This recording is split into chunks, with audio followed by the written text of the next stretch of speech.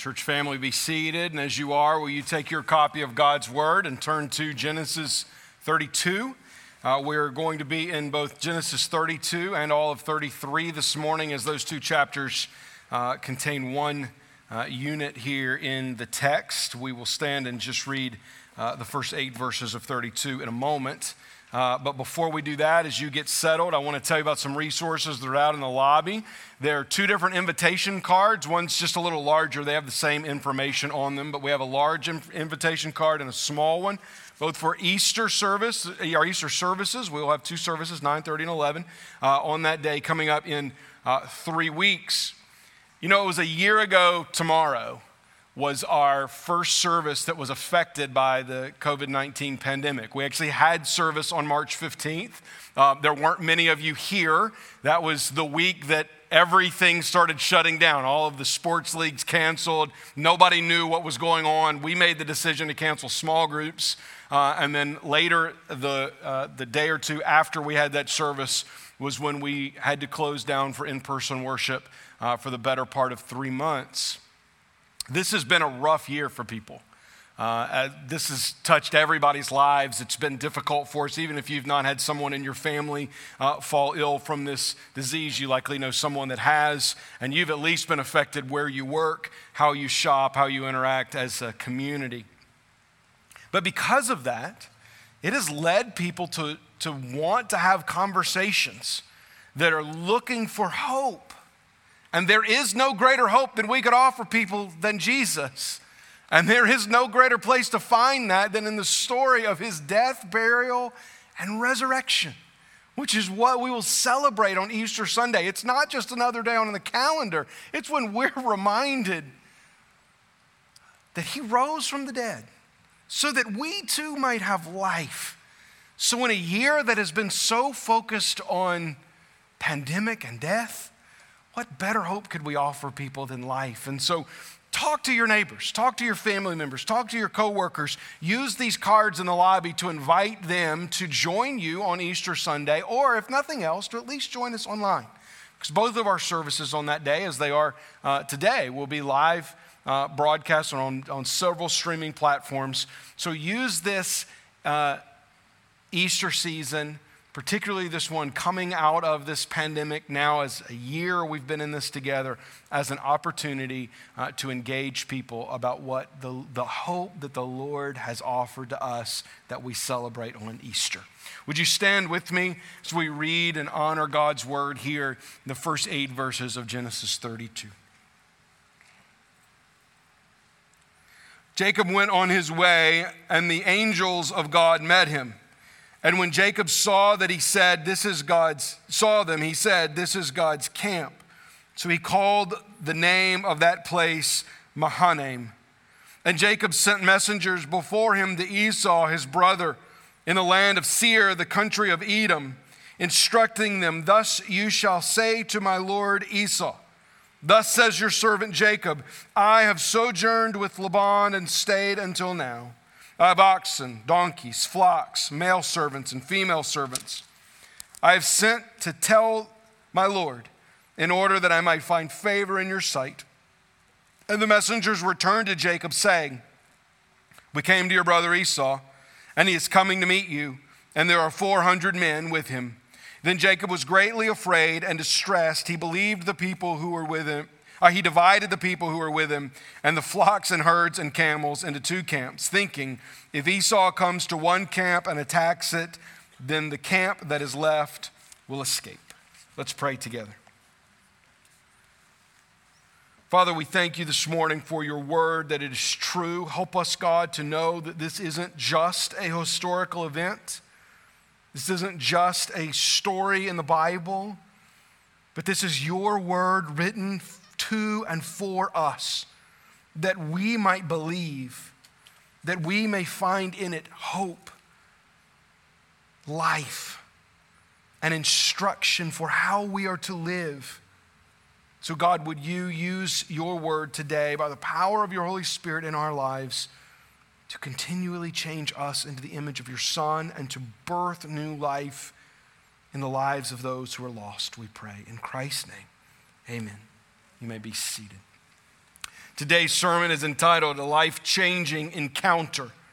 This is what we see in the life of Jacob and Esau. In the life of Jacob as he encounters a man who we will find out is the Lord, and Esau, his brother. That Jacob's life will never be the same as it was before. We all likely have these moments in our lives, particularly if you have very much age on you at all. There are moments that you look back on in your life and say, things that were never the same from that moment. Sometimes these are good events, sometimes they are not. Could be the thing like marriage, the birth of a child. It could be something like the death of a loved one, the loss of a job. But there should also be spiritual markers along the way. Certainly for Christians in the room and joining us now online, you should be able to look back to the moment of your salvation where you recognize that you could not save yourself, but only through faith in Jesus Christ that you could be saved. That should certainly be a marker for you. Another one for me, looking back into my teenage years in late June of 1994 at youth camp, which is one of the reasons I'm such a fan of youth camp and encourage parents to send their kids to camp every summer. It's because at Covenant College in Chattanooga, Tennessee, at a youth camp, the Lord called me to ministry. I felt that call so strongly from that moment till today. I have never been tempted to ever do anything else with my life but shepherd and teach the local church. And that's a marker in my life. And there are likely those in yours where you look back and you say things will never be the same. There are two of those in this story of Jacob. Throughout his life, there's so much that we're told of him about his depravity. We see so much of his soul laid bare before us and his humanity and just how deceitful and scheming Jacob was. But there are two life moments that if you were to ask Jacob, I believe he would say, because of those moments, my life was never the same. They both happened to be on journeys. One, journeying away from Canaan, leaving his mother and father and the home that he knew, fleeing from his brother who wanted to kill him, going to his mom's homeland to find a wife. He encounters God there in the Judean wilderness, alone at night. The Lord appears to him at the top of a ladder where angels are ascending and descending before him. And it is there that the promise of God becomes real in Jacob's life. 20 years has passed since that moment. He's gone to Mesopotamia. He's lived with his father-in-law who was as much, if not more so, deceitful than Jacob. But the Lord has richly blessed him, both with material wealth and in his family. And it is now with all of those possessions and with that family that the God is leading him to go back to the land that he had promised to bless him with. And it is on that journey where we see Jacob really have two encounters, one with the Lord and one with his brother Esau, that will make his life different forever. Here in these two chapters are competing ideas. Really, there's three sections to this text, and in each one, we have competing ideas that contrast one another from what things were to what God makes them. So let's see that first one. This first competing idea within Jacob is the desire to trust the Lord versus his fleshly desire to prepare and scheme and make his own way as he prepares to meet his brother. What we saw there from those first 8 verses that we read at the beginning of the sermon is Jacob's now returning. And he's not in Canaan yet, but he's coming close. And so he sends some servants to find his brother. He finds his brother not in Canaan, but in Edom, a nearby nation. They find Esau and they return and they say, your brother, we've told your brother you're coming, and he's not waiting for you. He's coming for you. And he's coming with 400 men. Now, church, there's only one reason he should be coming with 400 men. 400 men is an army. Esau is coming with an army for his brother. And so Jacob is afraid, we're told in the text. He fears his brother, and he really makes one piece of preparation. He divides his camp in half, at least being somewhat practical, thinking, well, if they kill one camp, the other will be able to escape. But then Jacob does what he should have done all along. He prays. He prays for the Lord's protection from his brother Esau. Pick up in verse 9. And Jacob said, O God of my father Abraham and God of my father Isaac, O Lord, who said to me, return to your country and to your kindred, that I may do you good. I am not worthy of the least of all the deeds of steadfast love and all the faithfulness that you have shown to your servant. For with only my staff I crossed this Jordan, and now I have become two camps. Please deliver me from the hand of my brother, from the hand of Esau. For I fear him that he may come and attack me, and the mothers with the children. But you said, I will surely do you good, and make your offspring as the sands of the sea, which cannot be numbered for multitude. There are several things that we should note about Jacob's prayer that makes it a good prayer. This is Jacob demonstrating trust in the Lord. First, Jacob recognizes that it is the Lord who blessed him. Jacob, whose name means deceiver, right? Heel grabber, this one who has always sought to make his own way, that schemed against his brother to barter for his birthright, that schemed against his father to trick him into giving his blessing. This one who was always back and forth with his father-in-law. He recognizes it's God who has richly blessed me. Jacob sees his own position. He says, I'm not worthy of what you've done for me. It is only by your hand that I have been so blessed. The second positive thing we can note here is that Jacob is honest with the Lord. He says, I am afraid. Jacob doesn't pretend to be something he's not. He knows his brother has hated him for 20 years. He knows that even before he deceived his father into stealing that birthright, stealing that blessing, he and his brother had been at war with one another since they were in their womb. These two had struggled so mightily even in the womb that it drove their mother to prayer. He knows that his brother's coming for him. He's coming with 400 men and he can't match that. And so he admits that fear of Esau to the Lord. So often our prayers aren't as honest even as Jacob's is here. We want to act as if we have everything together. We want to present to the Lord this put together, well-dressed, well-rehearsed prayer, as if God doesn't know what's already going on inside of us. God knew that Jacob was afraid, but Jacob still tells him he's afraid. God knows that Jacob doesn't have it all together, but Jacob admits that to the Lord. When we go to the Lord in prayer, we should follow the model that Jacob gives here. God, I have doubts. God, I have fears. God, I have confusion. God, I'm just not sure what I'm supposed to think or what I'm supposed to do. Will you help me? That's what Jacob does. He recognizes that it's God that blesses him, and he recognizes that he has to admit to God just how fearful he is. And then Jacob gives us a third demonstration that's very useful, and that is that he quotes the word of God back to God. He does it both at the beginning and at the end of this text. In verse 9, he says, you're the one who said, return to your country and to your kindred, that I may do you good. He reminds God, you're the one that told me to do this. We were fine where we were. Sure, my father-in-law was, kind of a jerk, but we were all right. But you're the one that told me to come back, didn't you? So he reminds God of that. At the end of the prayer, he says, but you said, I will surely do you good and make your offspring as the sand of the sea. He reminds God of his promise. Now, does God need reminding of his promise? No. God knew before Jacob was born of this promise. God knew before this world existed of this promise. God didn't need reminding, but it's never a bad thing to pray the words of God back to him. That's what it means to pray the will of God. Jacob is praying according to the will of God. He said, God, you said this. And so I'm going to need you to keep your word. I'm going to need you, God, to do what you have said you will do. So we see this positive prayer in Jacob, but the prayer ends, and we see the contrast that Jacob then prepares for his encounter with his brother. And he doesn't prepare for his encounter with his brother according to what he prayed. He prepares for his encounter with his brother according to his deceptive and scheming nature.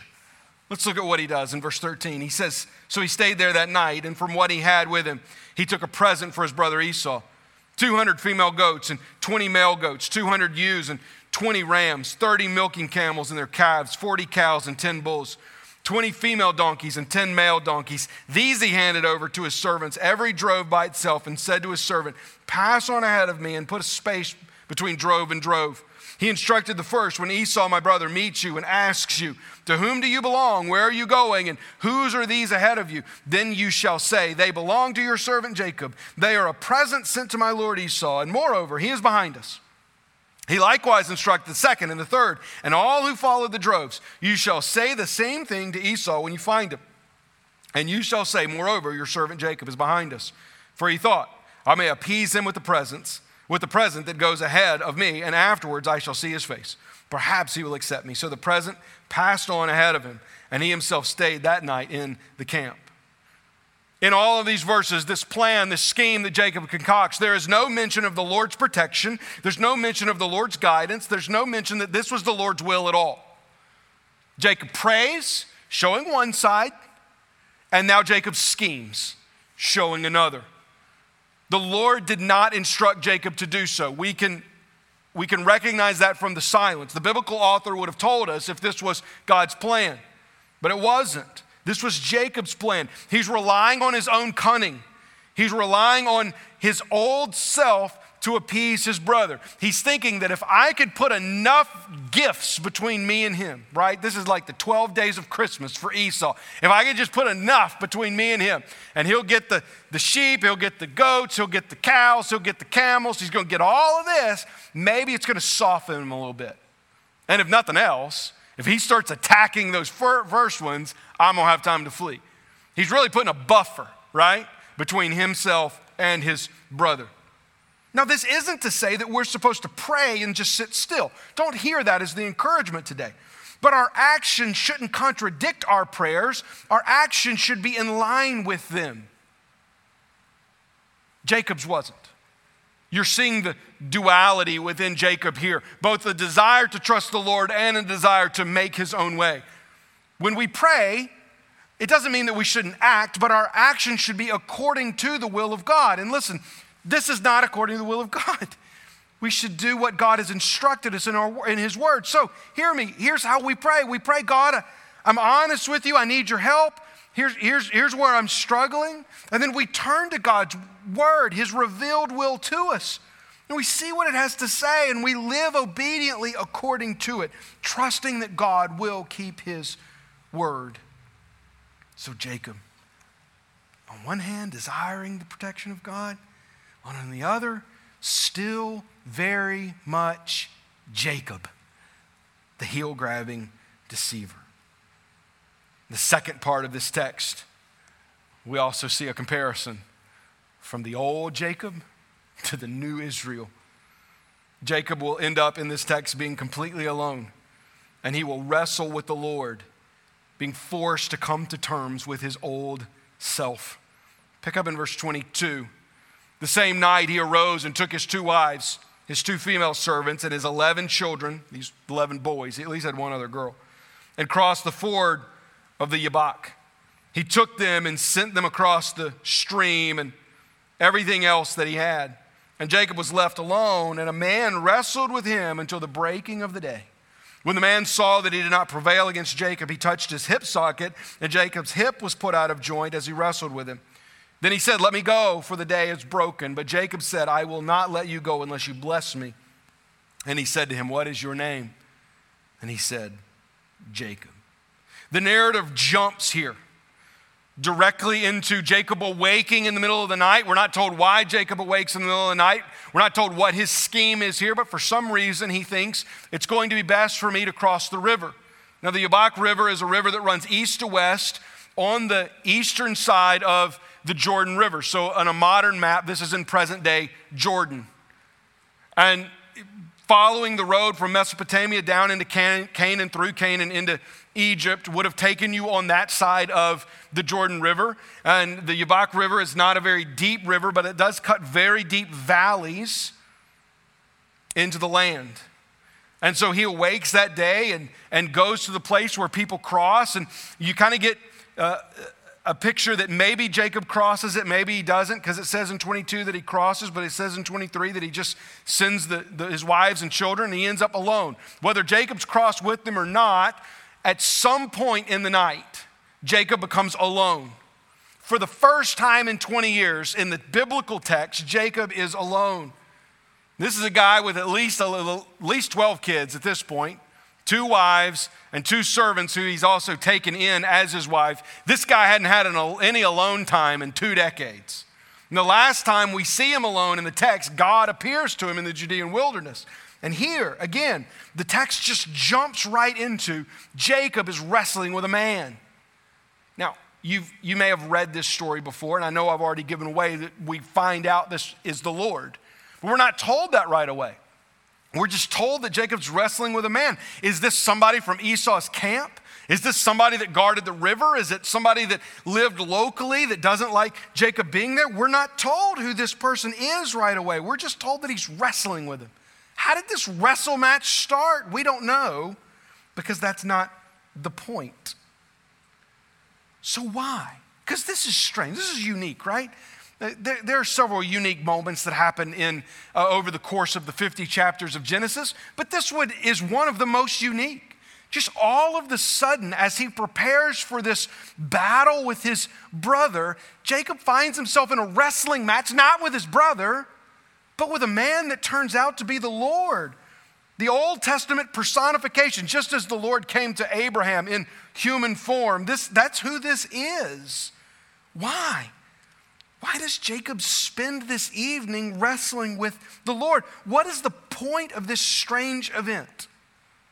Jacob is the point. The whole point of this event, of this late night wrestling match that goes all the way to dawn, is for Jacob to finally see who he is.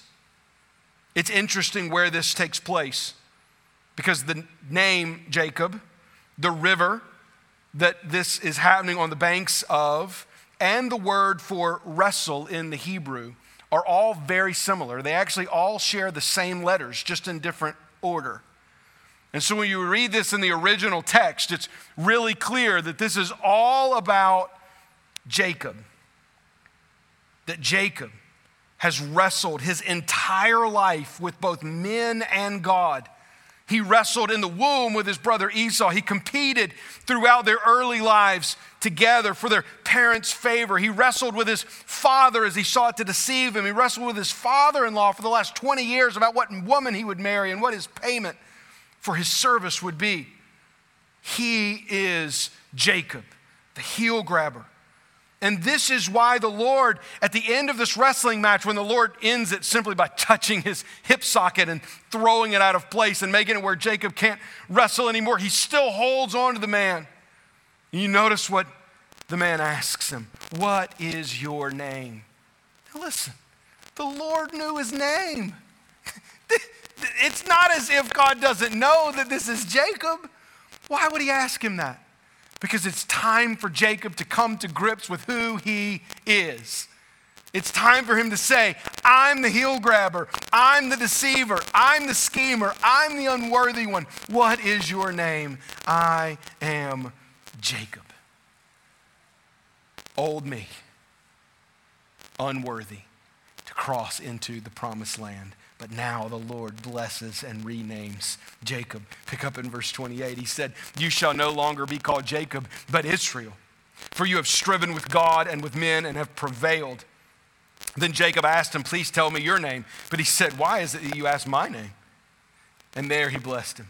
So Jacob called the name of the place Peniel, saying, for I have seen God face to face, and yet my life has been delivered. The sun rose upon him as he passed Penuel, limping because of his hip. Therefore, for this day, the people of Israel do not eat the sinew of the thigh that is on the hip socket, because he touched the socket of Jacob's hip on the sinew of the thigh. He's no longer Jacob. He's now Israel. That means to struggle or to strive with God, or that God struggles and strives for. This is one of 2 naming events in the life of Jacob. In 2 weeks, we'll be in Genesis 35, and we'll see the second time, and we'll delve further into the fact that God is now going to call him Israel. What we need to know for our intentions here in this text is that Jacob is no longer Jacob. He's no longer the same. This encounter with God has made him entirely different. Going into what will be the battle of his life, or at least he thinks will be the battle of his life, limping now because of his encounter with the Lord. Jacob is now Israel. He noticed what he says. He says, tell me your name. And God says, why would you ask my name? You know exactly who I am. God doesn't have this. God didn't need to come to grips and come to terms with his past as Jacob did. It was Jacob who did. It's he who needs to go from old to new. And here in this late night struggle and encounter with God, that is exactly what happens. Number 3, enemies become brothers. This is recorded in the 33rd chapter of Genesis, and we see this final preparation being made by Jacob to meet Esau. But you'll notice as I read this, the difference between what he was doing yesterday to what he's doing today. Pick up in verse 1 there of Genesis 33. And Jacob lifted up his eyes and looked, and behold, Esau was coming, and 400 men with him. That hasn't changed. So he divided the children among Leah and Rachel and 2 female servants. And he put the servants with their children in front, then Leah with her children, and Rachel and Joseph last of all. Now look at verse 3. He himself went on before them, bowing himself to the ground 7 times until he came near to his brother.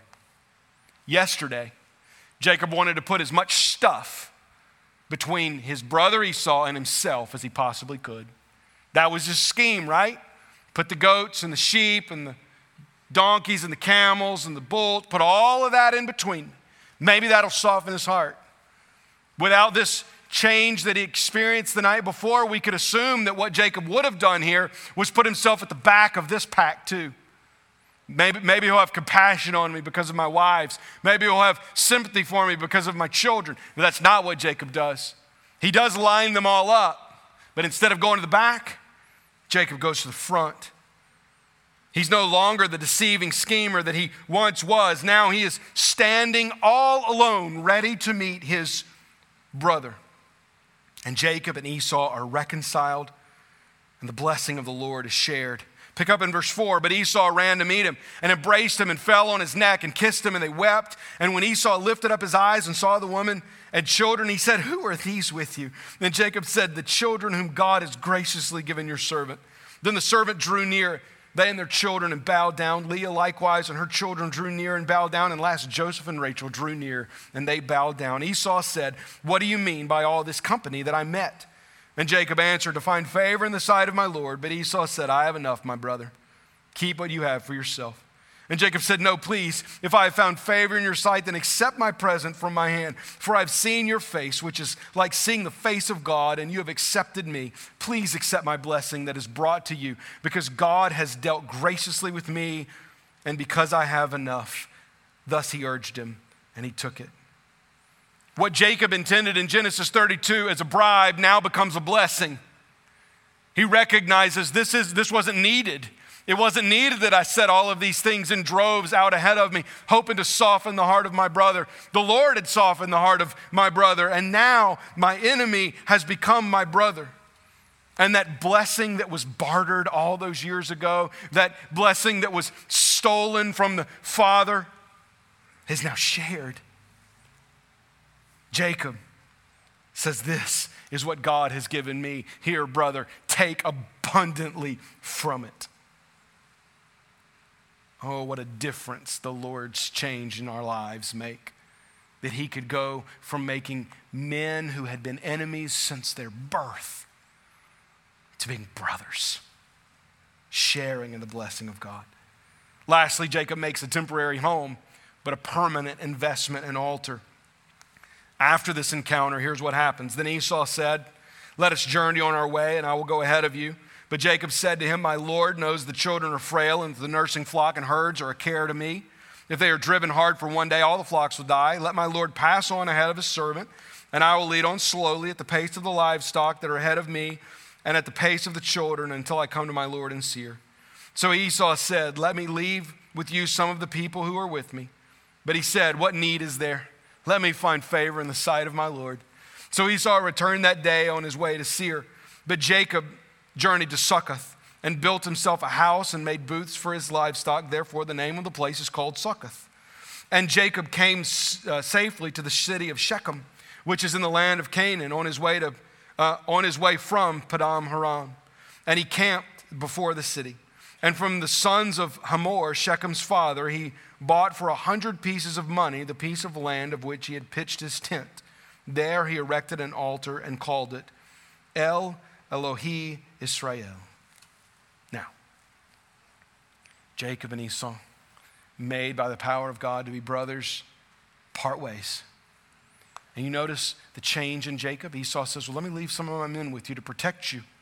You've been gone for a long time. You've got all of these herds with you. You have all of these women and children. Let me leave some men, some fighting men with you to protect. And he says, no need for that. No longer a need for schemes. No longer a need for me to try to provide for myself. I'm going to just trust the Lord. And then we see Jacob, after Esau leaves, going to two places. The first is still on the east side of the Jordan. It says that he builds a house there, but really we need to understand this as a temporary dwelling place. It's not a permanent residence.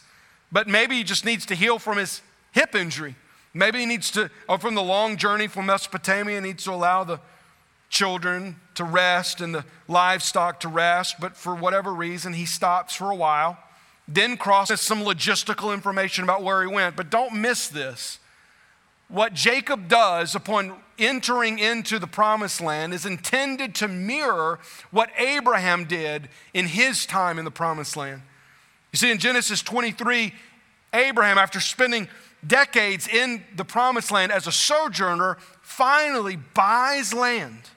He buys a piece of property, staking his claim to that which God had promised. And upon returning to the promised land after 20 was called out of Mesopotamia to go to the land that God would show him, and he faithfully follows. He comes to, in Genesis 12, a place called Shechem, the same place where Jacob is. And he comes and he passes through there, and the Genesis 12 tells us the Canaanites were in the land at that time, and then the Lord appeared to Abraham and said, to your offspring I will give this land. So he does what? He builds an altar to the Lord who had appeared to him. Just as Abraham built an altar in Shechem, so does Jacob. The words are different though. Abraham, every other time that we've seen someone build an altar, it's been this word that's translated build. But do you notice what we see in Genesis 33? It doesn't say he builds an altar, it says he erects an altar. It's possible at least that Jacob doesn't build a new altar. But Jacob goes back to the place that all those years before Abraham had constructed a new altar, and he repairs it. He fixes it. He's at least following in his grandfather's footsteps. New man Jacob builds an altar to the Lord, buys a piece of land. He is now home. So what? Only through coming to a full understanding of our inability to save ourselves can we enter into the kingdom of God. Jacob had amassed much wealth, serving that 2 decades in the house of his father-in-law, so much so that his father-in-law became poor as he became wealthy.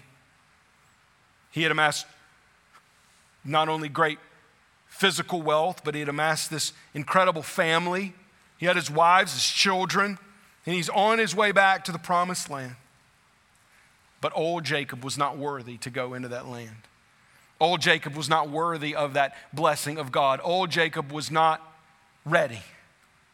Only new Israel through an encounter with the Lord. And we too must understand that we have to recognize who we truly are if we are to be saved. Jacob wrestles with the Lord in this text. And the Lord finally says, what is your name? I am Jacob. Fully owning up to who he has been. And the Lord gives him a new name. And the same is true for us.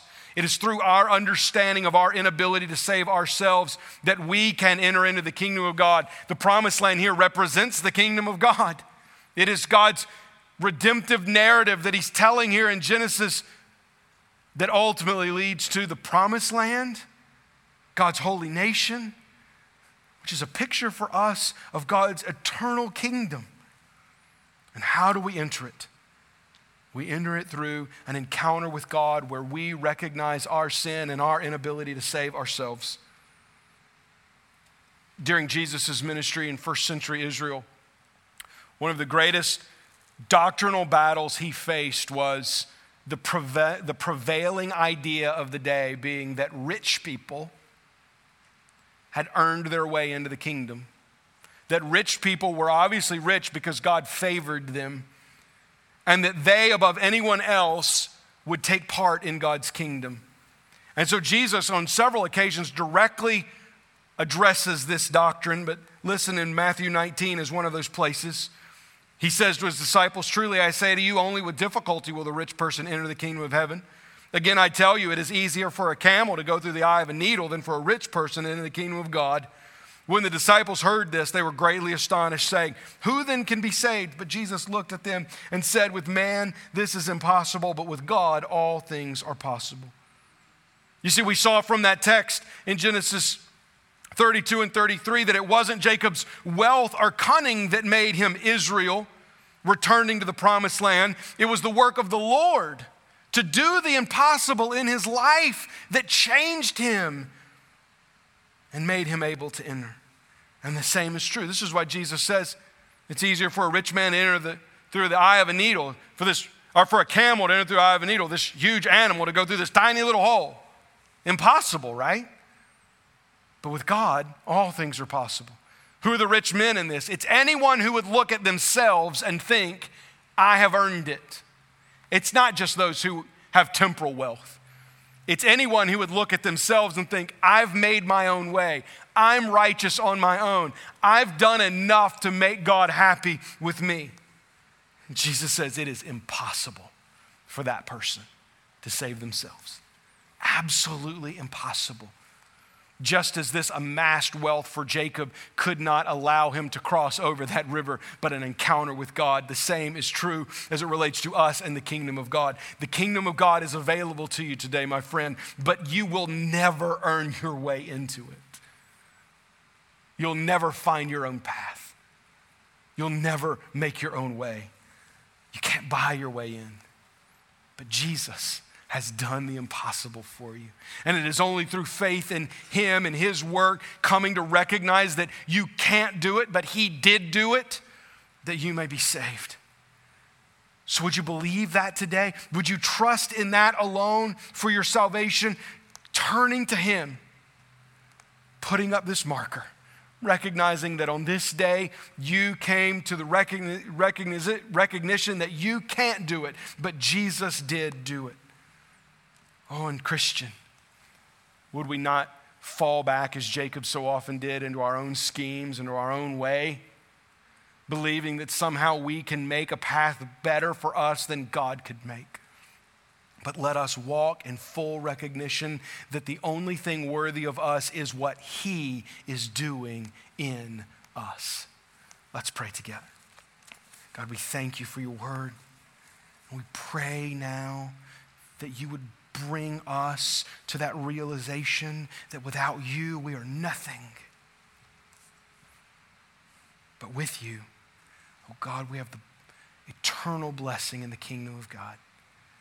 So would you draw men and women and boys and girls to salvation right now, that they would see that they can't do it on their own, but that Jesus did in their place, earning them a right position for all of eternity with God if they will but believe, repent, and be saved.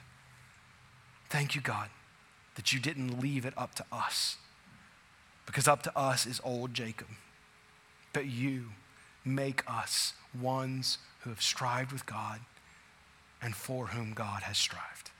We pray in Jesus' name. Amen.